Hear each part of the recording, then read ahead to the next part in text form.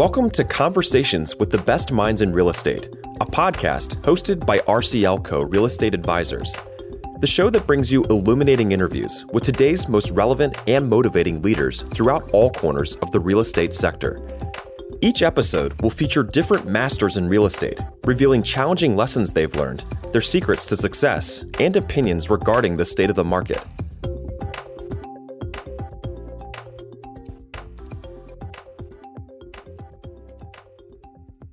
Hello, this is Gadi Kaufman. I'm Managing Director and CEO of RCL Co. Real Estate Advisors. If you're listening to the podcast, then you know that since 1967, RCL Co. has been a first call for real estate developers, investors, the public sector, and non-real estate companies seeking strategic and tactical advice regarding property investment, planning, and development. Welcome to the latest episode of Conversations with the Best Minds in Real Estate. Today, I'm honored to be talking to Bobby Turner, CEO of Turner Impact Capital, one of the nation's largest social impact investment firms.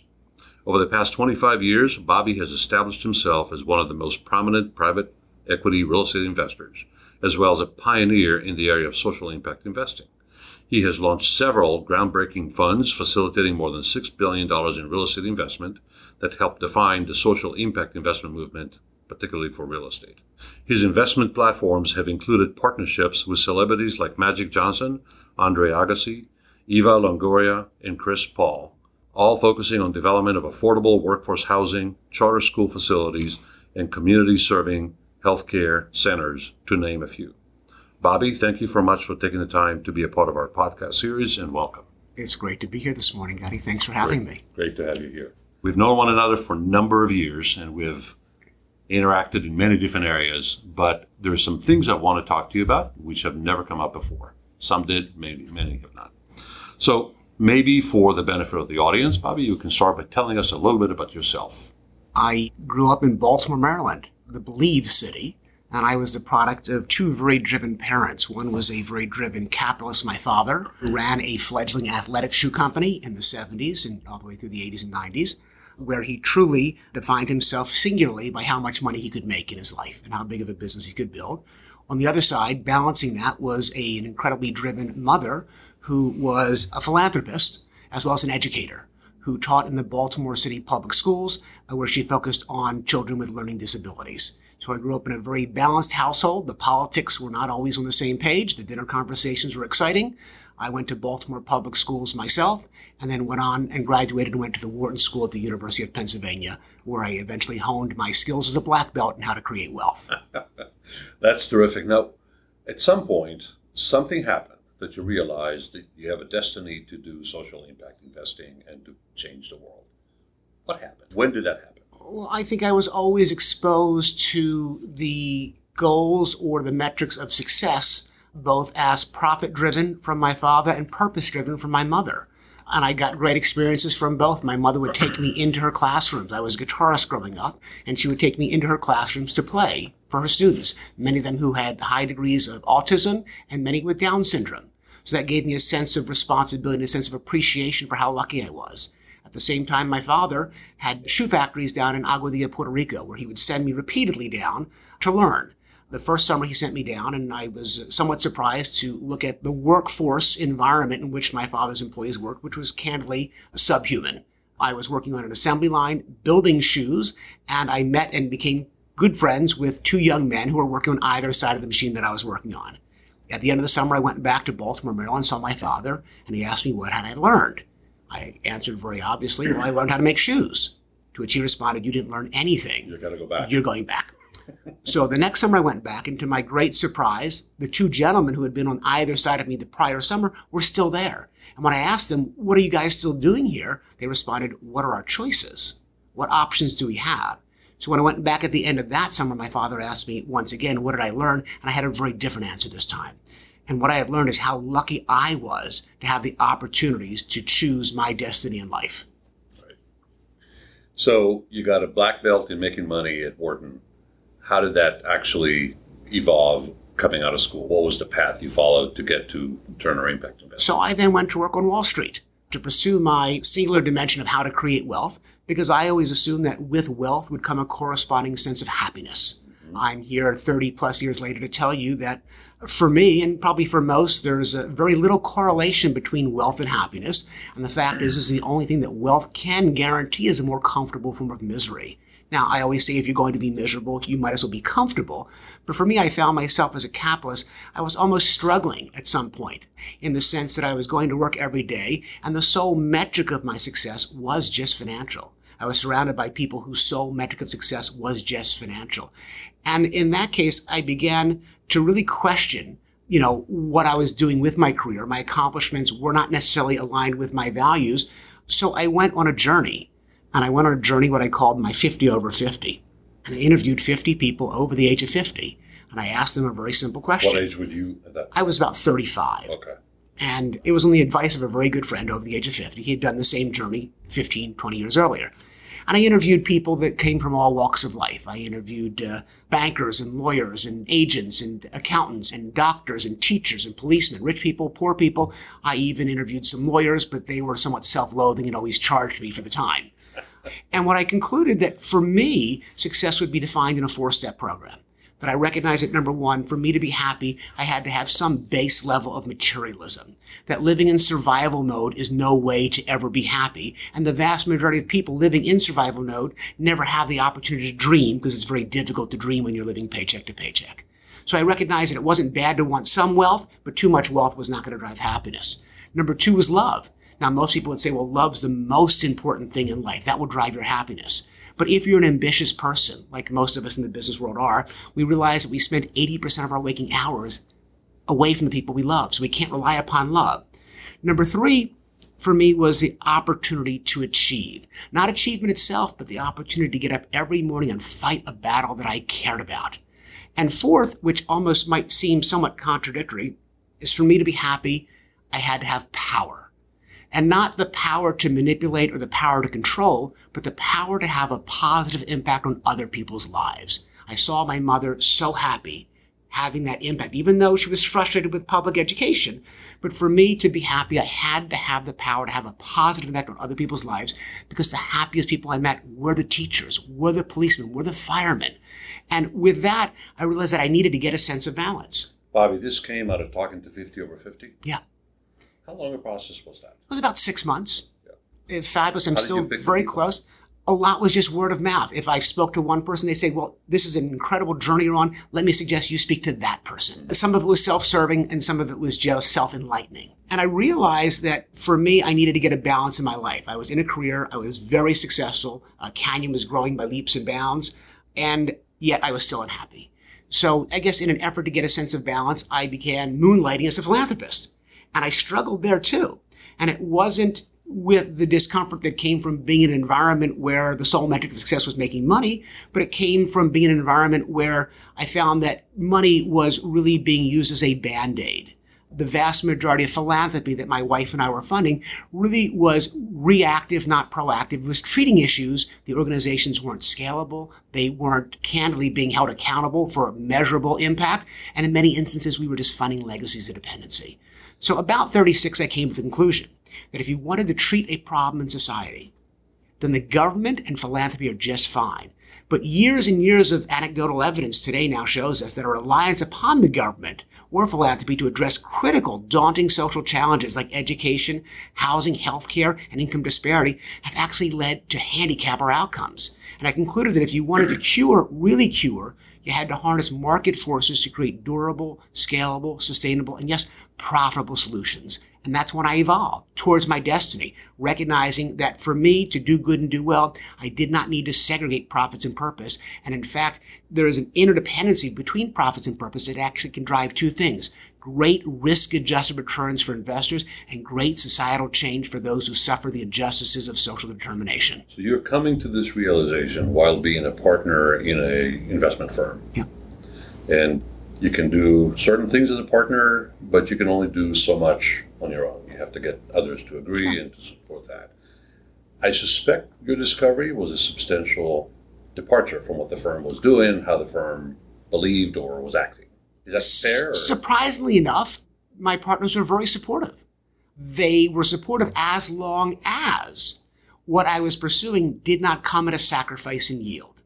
So they were very believers that if the business model could generate market rate returns, which could help us grow our business, they would be supportive. So it was an enlightened view that said if you can do the impact and make money, go for it. Absolutely. Yeah. And how did it work out? It worked out brilliantly in the sense that our first partnership was with Earvin Magic Johnson back in 1998. I remember being at a Lakers game with Magic, and he asking me what I was working on. So I told him that I was working on an urban fund, to which over the din of the crowd, he thought I had said Irvin Fund. And so you signed up. He was so excited. He was so honored. He couldn't believe that someone wanted to do a fund named after him. After he realized that it was an urban fund, we laughed about whether or not it would be called the Irvin Urban Fund or the Urban Irvin Fund. That was the exciting part. I was able to impress upon Irvin that the opportunity set to invest in densely populated, ethnically diverse communities was good business. These marketplaces were defined or characterized by huge mismatches between supply and demand of community-enriching infrastructure, a lack or a scarcity of capital because the vast majority of institutional capital, candidly, was avoiding because of the misperception or perception of higher risks. At Canyon, we had a wonderful track record, and he was Magic Johnson. Who wouldn't want to invest with us? And I remember in 1999, we made a bet. He asked me how long I thought it would take to raise the fund. I bet him it would take 6 months based on all the compelling fundamentals that I just discussed. He bet me it would take 2 years because he believed that institutional capital wasn't ready and open to investing in minority communities, that he believed that there was still tremendous racism and bigotry embedded into the institutional markets. Had you bet on both of us, you would have been right because it took us 2 years and 6 months to raise the fund. Yet we went on. It's like building a custom home, right? To get 3 bids, you add them up, that's your budget. Exactly. So we went on to raise that first fund. It was very successful. We raised about $260 million. We made 13 investments. We delivered excellent market returns for investors, which enabled us to raise a second fund. The second fund did not take us 2.5 years. It took us 2.5 months, and we raised $600 million. We then went on to raise a third fund, which was $1 billion. It took us about 2.5 phone calls. And that's when $1 billion meant a lot of money. That's when $1 billion meant a lot of money. But the reality was... So this is 99 to... 2000. The journey to $1 billion is what, 3 years, 5 years? Oh, no. Well, in 99 we raised it. Actually, the first fund was in 2001. Oh, 2000, okay. The third fund, we raised it in 2008. Mm-hmm. So $1 billion fund. $1 billion fund. But we now were able to prove to the institutional investment world that investing in social injustice, investing in minority communities, people of color, and immigrants wasn't and isn't and would not come at a sacrifice in yield.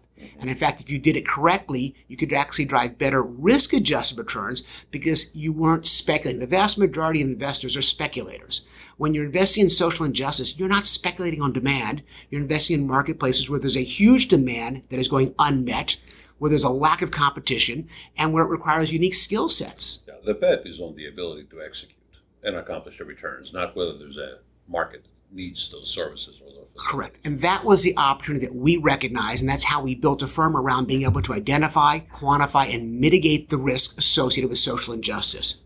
So I know a little bit about what that business was like, but maybe for the audience you can talk a bit more about what was the social impact that you were trying to accomplish and how were you going about accomplishing the social impact in the early days? So in the early days, the 2000s. Our job, first and foremost, as we recognize, is that we had two objectives. First and foremost, and the primary one, was making money. Mm-hmm. The second was making... But that's why it only took 3 phone calls to raise $1 billion. Exactly, because we had proven we had made money. But the first fund we raised was very, very difficult because we were met with great skepticism.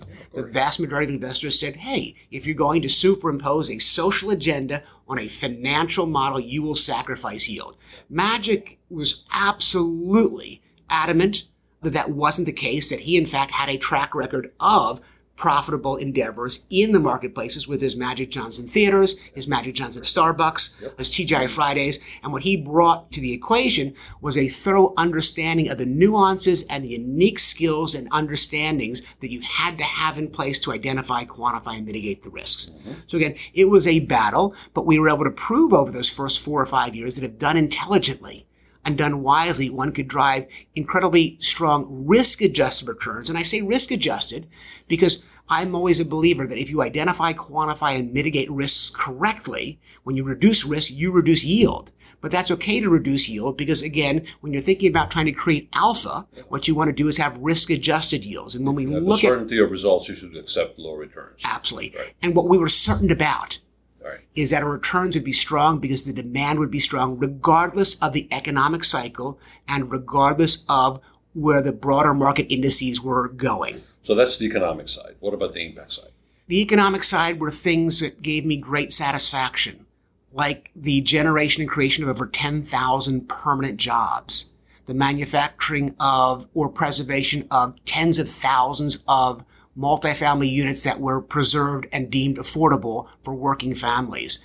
Things like providing much needed services and amenities in communities that were deprived and neglected of community serving retail like grocery stores or even like Starbucks. Things like the ability to generate incremental tax revenues in the form of sales taxes, wage taxes, real estate taxes that historically hadn't been generated. And those revenues could then be reinvested in the form of social services in the communities. So we were investing in hope. And by building this sense of community, we were building a pride in rentership, a pride in patronage, and a pride of committing to and supporting our investments in the communities. Then you pivoted, transitioned, evolved to the version 2.0. What does that look like? Well, version 2.0 is as much as I was accomplishing within the criteria framework of a $25 billion alternative asset manager. There were so many challenges, and the challenges were so daunting. I was probably spending 60% of my time doing traditional real estate investing. We had high yield debt funds. We had allocated funds where we were just allocating capital to developers that were doing, again, any kind of investing. And 40% of my time was being spent on doing what I would call the social impact investing. You're getting 100% of your satisfaction out of 40%. That's exactly right. Effort. And my daughter had come home from school one day and asked me, Dad, what do I want my epitaph to read? Which I responded to her, sweetheart, Daddy went to the Wharton School. I have no idea what the word epitaph means. So do help me, please. And when she explained to me that the word epitaph meant, what did I want my gravestone to read, my tombstone to read? I said to her with great humility, I said, when I was 21 years old and I graduated the Wharton School, I knew very clearly what I wanted my epitaph to read. Daddy had the most change in his pocket. I wanted to be rich. But with 30 plus years of experience, of successes, of loss, of failures, of profits, of whatever it might be, experience of becoming wise, I realized that, at the end of the day, the most important things in life aren't things. It's people and the impact you've had on people and the impact that people have had on you. And now when I was 50, I no longer wanted my epitaph to read, Daddy had the most change in his pocket, but rather, Daddy made the most change in the world. And my daughter, with all of her intelligence, looked at me, she goes, well, then I'm confused. You've always told me that it's easy for most people to dream while they're asleep. But it's those that have the courage to dream while they're awake that will change the world. Why are you not practicing what you preach? And with that, I made the decision to depart from being one of the titans of industry, from being a partner in one of the world's largest hedge funds, to start a company, Turner Impact Capital, whose sole mission is to harness market forces to create sustainable, durable solutions to tackle some of our most daunting challenges. That was literally 5.5 years ago. Today, we've grown from one employee, me, to today we are 238 employees across the country. We are 90% diverse in our makeup, meaning non-white men. We are 50% women in our makeup, meaning, non-men. And where we lack diversity is in our unwavering fanaticism to use business as a force for good. We've managed to raise nearly $1.5 billion of private equity capital, which will enable us and empower us to do nearly $3 billion worth of community enriching infrastructure. We have come across and have an amazing group of investors that come in two categories. We have what I would call the evolved capitalists, which I'm one of them. Mm-hmm. The evolved capitalist is a capital who is enlightened enough or involved to recognize that doing good and doing well needn't be exclusive, that making purpose and making profits can drive great risk-adjusted returns. So I would say about 60% of our investors are those. Now, by the way, all they care about, however, is us making money for them. They don't typically ask the question, how do the social metrics look like? They just want to know how well we've done financially and that we're driving great returns so they can do whatever they want to do. with those returns. These are mostly institutions or These are institutions? These are university endowments. These are insurance companies. These are pension funds. These are sovereign wealth funds. So many of them have their own agendas. University endowment might say, we want you to drive great returns so that we can be social responsible. The more money that Turner Impact makes for the university endowment, the more scholarships that we can give, the more tenure we can offer. So how much of weight on the scale is the social impact aspect versus the money making? For them, 100% is on the financial scale. Does it give them comfort that you're doing good stuff? Of course it does. Of course it does. Any time where your accomplishments can also be consistent with your values. I like to say that one of the great things about impact investing is that the financial returns are less correlated with the market indices, but more correlated with my values as a human being. And I think that most of the people with whom I've chosen to do business with, they're good people. While they might be tough, they might recognize their fiduciary duty to obviously generate wealth first and foremost, there's nothing more rewarding, there's nothing more priceless than going to a ribbon cutting at a brand new public charter school in the Bronx where you have changed the opportunity set for 500 kids who would have been relegated to a public school district where the likelihood of them graduating high school is below 20%. And graduating from this school, it's more than 75% going on to college. That is incredibly rewarding. If that doesn't tickle your soul, then you shouldn't be my investor. Right. So that's 60%. The other 40% are what I would call the enlightened philanthropists, which I am also one of. So I can talk both stories. The enlightened philanthropists are folks who have spent years and years, if not decades or centuries, plowing money into organizations that candidly have just been treating or putting Band-Aids on issues. Funding organizations that haven't been held accountable, that in many instances have just funded legacies of dependency. And in many instances, folks like myself and other philanthropists have concluded if and when there is a market-driven solution that addresses or tackles the exact same issues we care about as a philanthropist, why in the world would we not harness those market forces to create durable, scalable, and yes, profitable solutions? So we have this incredible group of both evolved capitalists and enlightened philanthropists that come together on a quarterly basis, and we talk about the impact that we've created, both financially, environmentally, and socially. Metrics. So far, what have you done? What have you accomplished with $3 billion of capital to invest? We have built to date and opened 96 public charter schools across the country in some of the most underserved, economically challenged communities. 96. Call it 100, just to kind of round things up. How many kids graduate per year? Well, there's 50,000 kids in our schools that attend. Students. At any given point in time. At any point in time. So every 4 years, 1/4 of them are graduating. You're manufacturing 12,500 plus. The impact that we have high school graduates in neighborhoods that wouldn't have graduated. Is so scalable, is so durable, is so sustainable, and so ground moving. It's a wonderful, it epitomizes the opportunities that we can do. We have generated incredibly strong market-driven returns such that after our first fund, we raised a second fund. The first fund was $210 million. We did 64 schools for 34,000 seats. The second fund was $315 million. We've already built an additional 40 schools. We'll build an additional 30 on top of that between Fund 1 and Fund 2. At the end of the day, we will have built 80,000 school seats, which would probably make us the 25th largest school district in the country in under 7 years. Do you hold on to the schools? We do not. So we have a very innovative business model where we are a turnkey solution for great charter school operators. Notwithstanding, I've recognized in my career that the only person that's created wealth in the landlord-tenant relationship is the landlord. And what we want to do is we want to empower these not-for-profits to have durable, sustainable enterprise values. So our business model is very clear. We partner with amazing, proven charter school operators that have a track record of both academic and financial performance.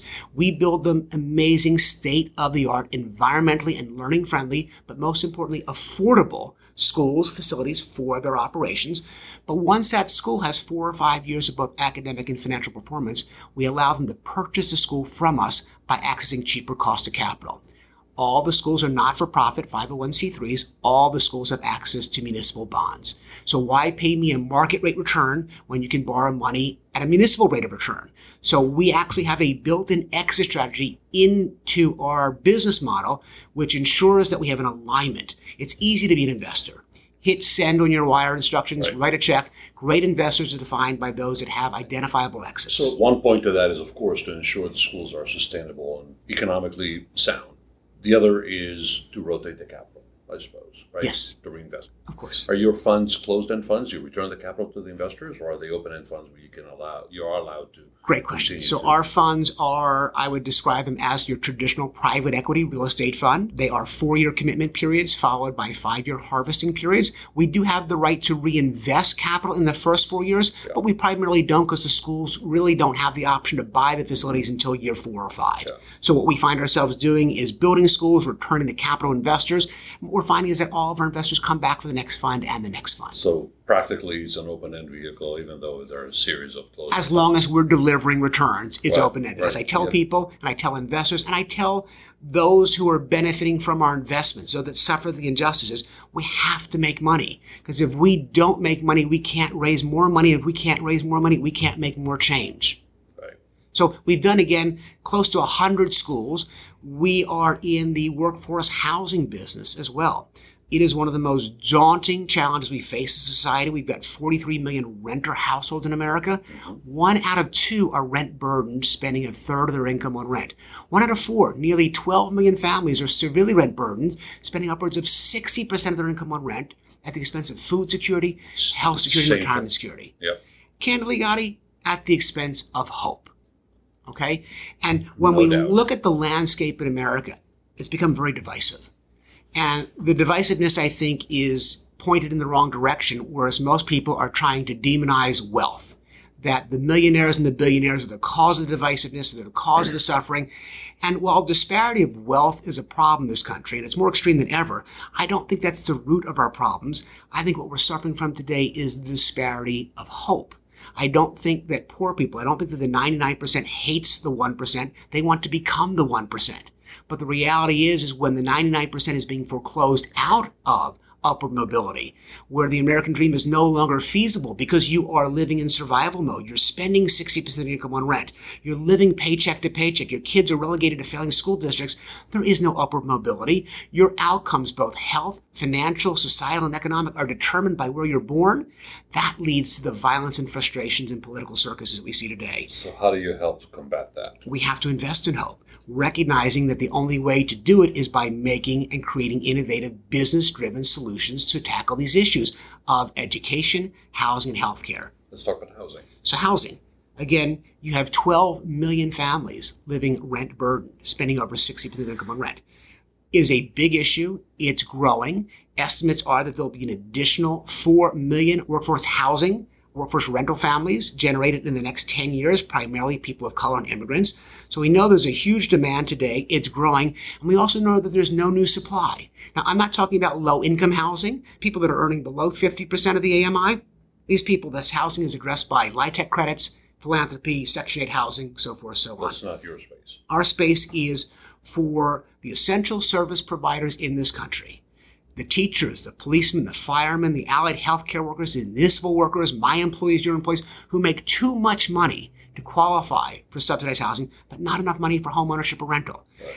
We need to build new housing to accommodate and meet these, because the reality is everybody suffers. Families, the environment, productivity, when we don't have workforce housing, affordable housing in close proximity to jobs, healthcare, amenities, and educational. So we understand the problem. What is the solution? So you're the obvious providing solution would be, let's build new. Yeah. Good Problem luck. is you can't.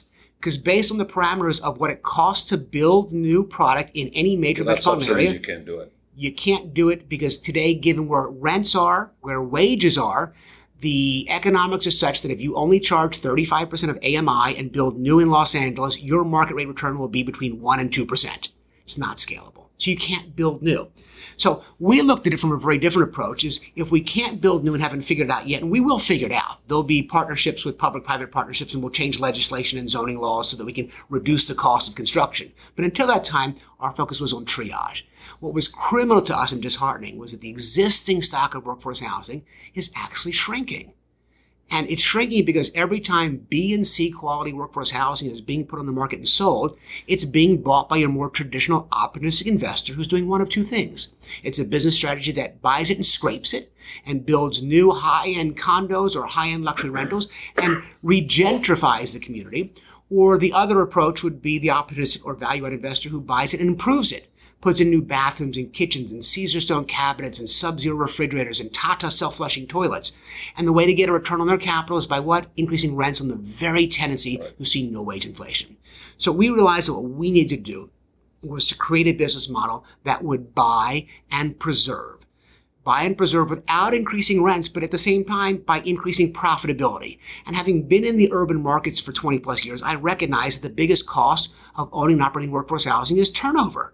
Nobody works 2 jobs a day, comes home to a suboptimal apartment in a suboptimal community and says, God, I love living here. So therefore, it's a very transient community with, in fact, 100% turnover every 24 months. So your average lease duration is 24 months. And what we realized is that if we could change the relationship between landlord and tenant, if we could create a pride and rentership, people would stay longer. If they stayed longer, we would drive down turnover and drive up profitability. So our business model is very simple. We buy a property, we set aside a percentage of our units, and we subsidize housing for essential service providers. We subsidize housing for teachers and policemen and allied healthcare workers. And by the way, we're the only private equity real estate fund and multifamily that's also in the healthcare business and in the education business. So we have an informational competitive advantage which helps us identify the risks associated with recruiting. Do you select locations for apartments that are close to a charter school that you are inspiring or funding? Great question. Yeah. Our mission is to take a holistic approach to righting the listing ship of social injustice, which means we've got to enrich a community with educational opportunities, healthcare opportunities, and housing. So is yes. that a criteria? You only do projects where you can bring all 3 to one place? No, because by way of example, we have not been able to implement our housing business model here in LA. We've not been able to buy naturally occurring workforce housing because there is none. But we are building healthcare clinics and we are building schools. Gotcha. So let's go back to housing. So in housing, what we do is we set aside a certain subset of units and we go out and we recruit folks like law enforcement agents or folks like teachers. You don't wait for them to apply. You we go find recruit. them. So we have a Secretary of Education who used to be a former classroom teacher and then who worked for the KIPP Foundation, which is a charter school operation. Yeah. She goes out and she actively recruits teachers from the community. We provide subsidized housing, and each of our properties we have enrichment centers where we set up tutoring and mentoring lounges. So every day after school, when our children come home to our community, they will find one of our teachers staffing a mentoring lounge, providing both cognitive and non-cognitive programming. So if you live in our property, you're probably paying 30 or 35% of your income, but you could never supplement or augment an education by hiring a tutor. You get it for free. Number 2, we have a Secretary of Defense. We have a former U.S. Marine, DEA officer, turned Anaheim Police Department detective, who now is our Secretary of Defense. That person goes out and recruits law enforcement agents to live in our property. We subsidize housing for law enforcement agents and their families, and in return for the free housing, they have a 4-pronged repayment to us. Number 1 is if you have a squad car, park your squad car out front. Because when a drug dealer is walking down the street, are they more likely to sell drugs in the apartment building that has a squad car parked out front or not? It's obvious. Number 2, you have to live in the property, make your presence known. Number 3, organize and oversee a community watch program. Critical. And number 4, live there as long as you can. And what we've seen by this is we have hired rent and private security firms forever. And what we've learned by operating these communities for the last 20 years is that when there is a violent crime committed, when there is a gunshot that is fired on a property, the $15 or $20 an hour private security officers run away from the noise. Right. But local law enforcement agents that live in the community run to it. Yeah. So in fact, what we've proven over the last 4 years in our portfolio is violent crimes have fallen by 44% in our properties. So the third area would be healthcare. Our families, many are underinsured or uninsured. We provide subsidized housing for healthcare providers, nurse practitioners, allied healthcare workers, and we host and hold healthcare fairs on weekend, cooking classes. We partner with local not-for-profits, and oftentimes we'll put in virtual kiosks into our properties so that you can have face-to-face time with a primary care physician without ever having to go to a clinic. So again, if you're living in our property, you're spending 30% of your income on rent. But you could never augment your lifestyle with the 3 most critical issues. So you mentioned you're spending 35% of your income on rent. Do you do means testing and do you adjust the rent you charge people based upon their income or are your rents, and it happens to work out to 30. So we will only buy properties that meet that criteria. Okay. We are buying properties where we're looking at the average median income. Yeah. We're then superimposing on the rent, and we're making sure that our families are not spending more than 30 or 35%. We then are committed to maintaining that rent. Now, there can be some rent creep. If there is inflation in wages, then we have the ability to raise rents, but we're pretty committed to not raising rents. What we've been able to do over the last 5 years is we have built a portfolio of nearly 10,000 units. We're serving nearly 16,000 residents, of which over 3,000 are kids. Big impact. We have delivered over 60,000 hours of community programming, mentoring, tutoring, health fairs, whatever it might be. And in return, what we have seen is a dramatic change in the pride of rentership. In fact, we've driven pride in rentership from below 30% tenant satisfaction when we buy a property. Today, our portfolio sits at 94% tenant satisfaction. So for our philanthropists, we've met that social impact. People are thrilled. Okay. Now let's talk about the capital metrics. What have we done with regards to return on capital? Well, by driving tenant satisfaction from below 30 to greater than 90, what we've been able to do is a number of things. First and foremost, we have driven lease duration by over 24%. And it increases every month as people stay longer. So on average, when we bought a property, the average lease duration was 2.2 years. We're now at 3 years. People are staying longer. As a result, we have driven down economic loss by over 18%. Turnover, vacancy, bad debt. We have reduced our deferred maintenance costs because when people have pride in rentership, they treat the property better, and we have driven down crimes and incidences on our properties by over 44%. We have created a sense of community, and what happens is when a community that has been neglected of investment for the last 40 or 50 years, when they wake up to one day and see that you have an investor in the community that believes in you, you begin to believe in yourself and you hold yourself accountable for your own behavior, and that's called the reinforcing mechanism of social impact investing. Good for you. It'll be easy to miss how important this is. So I want to just kind of pause for a second and thank you for that kind of impact and that kind of investing. And the outcomes are fantastic. So let's talk about healthcare. That's your third vertical. Yeah. So I'm embarrassed to say that this country last year spent $3.6 trillion on healthcare, nearly 20% of our GDP. And yet, in spite of that, our healthcare outcomes are in the bottom quartile of industrialized nations. In simple metrics like life expectancy, which has now dropped for the 5th consecutive year, and infant mortality rates, which have risen. And in communities of color and immigrants, the numbers are even worse. So how is it possible? What is the problem? Now, we will debate for a year ad nauseum as what is the underlying root of the problem in healthcare, but I think most people can agree that the primary challenge in healthcare is a flawed reimbursement methodology. We have a healthcare system where healthcare providers are paid on volume. A doctor doesn't get paid unless they see you. Doctor doesn't get paid unless they perform a procedure or prescribe medicine. So there's almost a perverse incentive built into the healthcare system to treat sickness rather than prevent it. Now, under the auspices or under the leadership of CMS, the Center for Medicare and Medicaid Services, they realized a decade ago that this flawed system is not sustainable, particularly when 85% of healthcare dollars are spent treating chronic issues of the elderly. And when we have a growing population of today, there's 50 million Americans over the age of 65. It will grow to 72 million in the next 10 years. Right. Not sustainable. So under the leadership of CMS, they've begun to realize that what we need to do is shift the responsibility of outcomes, not on the insurance companies, but away from the insurance companies and onto those actually delivering services. So have doctors, have healthcare providers held accountable. So in other words, rather than paying on volume, you're going to get paid on value and accountability. So therefore what's happening is we're shifting the payment and reimbursement model away from you get paid regardless of the outcome, where you will get paid more for better outcomes and you'll get paid for bad outcomes, which means now we have to retool our healthcare infrastructure system away from a rescue system, which is hospitals, into a community-facing preventative care system. That will require a retooling of healthcare infrastructure, and that's the purpose of our healthcare fund. We're building state-of-the-art preventative healthcare clinics for community serving centers that tackle the injustices of the disparity of access to affordable preventative healthcare in underserved communities, in the same communities where we're building schools and buying housing. And in the first year of our fund, we have built 15 preventive healthcare clinics in the same communities where we're building housing or buying housing and building schools, delivering primary care services for 44,000 low-income patients. Fascinating. Paid for by who? Paid for the service. Typically by Medicare and or Medicaid.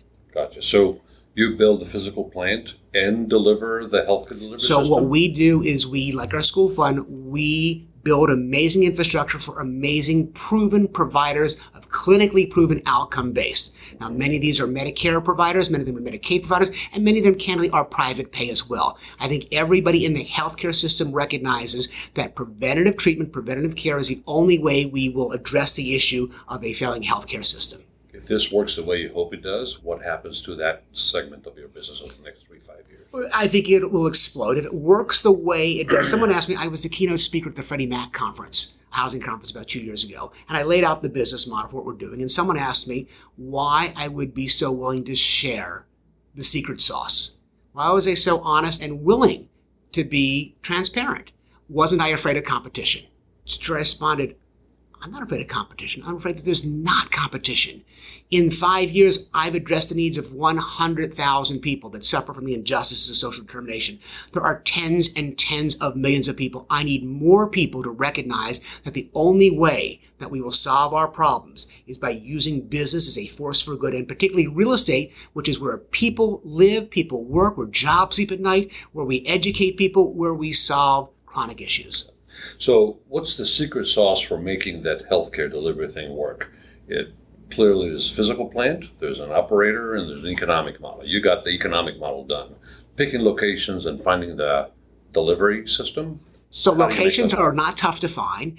Just like you would do demographic searches for income levels, you can also do searches on what we call HPSA communities. And HPSA community is a healthcare professional shortage area, federally designated area. So we look for those HPSA communities where there's a huge mismatch of preventative care physicians and patients. So what we then do is we then seek out, or oftentimes a great value or outcome-based healthcare provider has sought us out, saying that they would like to expand into these communities, but their impediment to growth is capital for facilities. There's awareness on the provider side. This is an opportunity, and, Absolutely. And you are a facilitator of that. Correct. Good for you. So this is where you are today. Great journey, great story, terrific outcomes. What does the next leg of the race look like? Just getting started.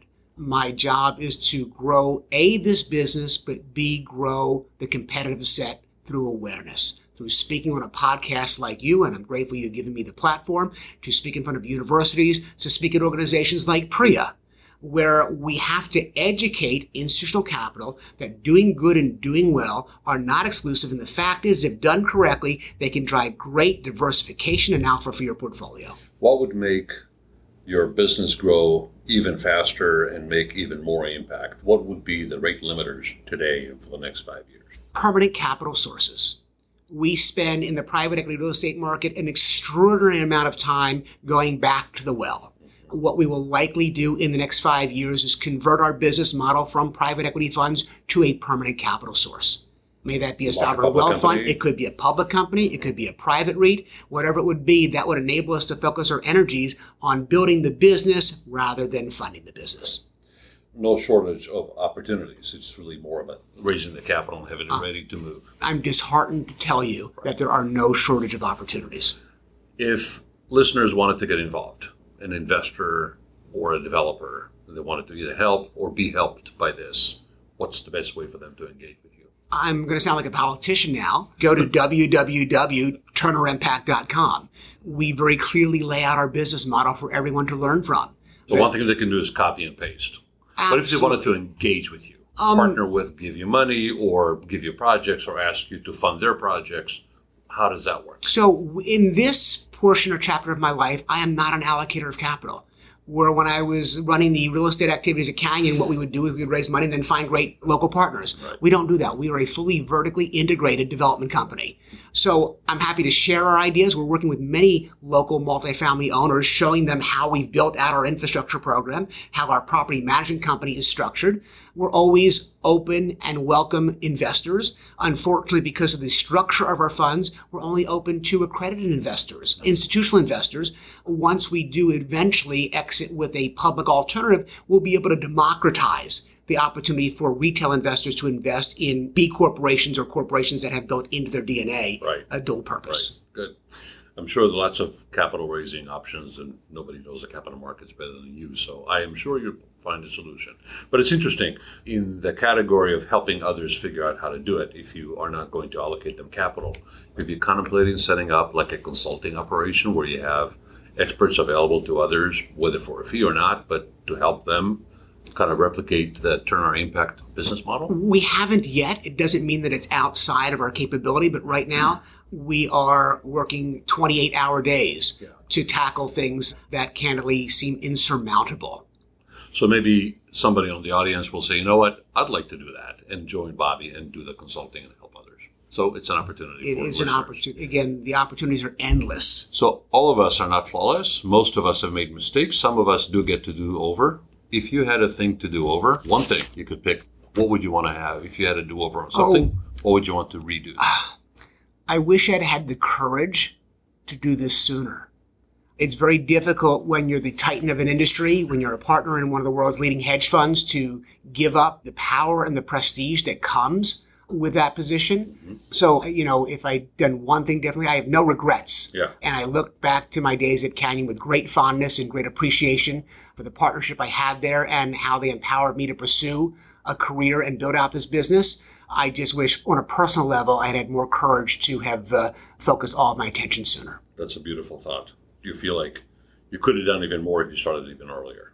Yeah. Well done. Good for you. So your daughter said, go live your vision. What do you hope she says about you now? Well, I know what she says about me now because I have given her the courage. No. We don't want to know that. The one thing that my wife and I hope for our children is that they have a career where their impact or their accomplishments are aligned with their values. And I think both of my kids are doing a great job. My son plans to go out and be a trauma surgeon. My daughter is very, very interested in using data and marketing to impact investing. Good for her. So we feel very blessed that we've got two kids that are healthy, but they're also wise. Intelligence is only one metric of success. I always tell people, what are the three? I think there's three ingredients. Number one is you have to have some degree of intelligence. Number two, you have to have some degree of wisdom. Number three, in which I never forget, you have to have some degree of luck for success. There are millions and millions of people in this world who are as smart as I am, who are working as hard, if not harder, who never, ever would have had the opportunity that I've had.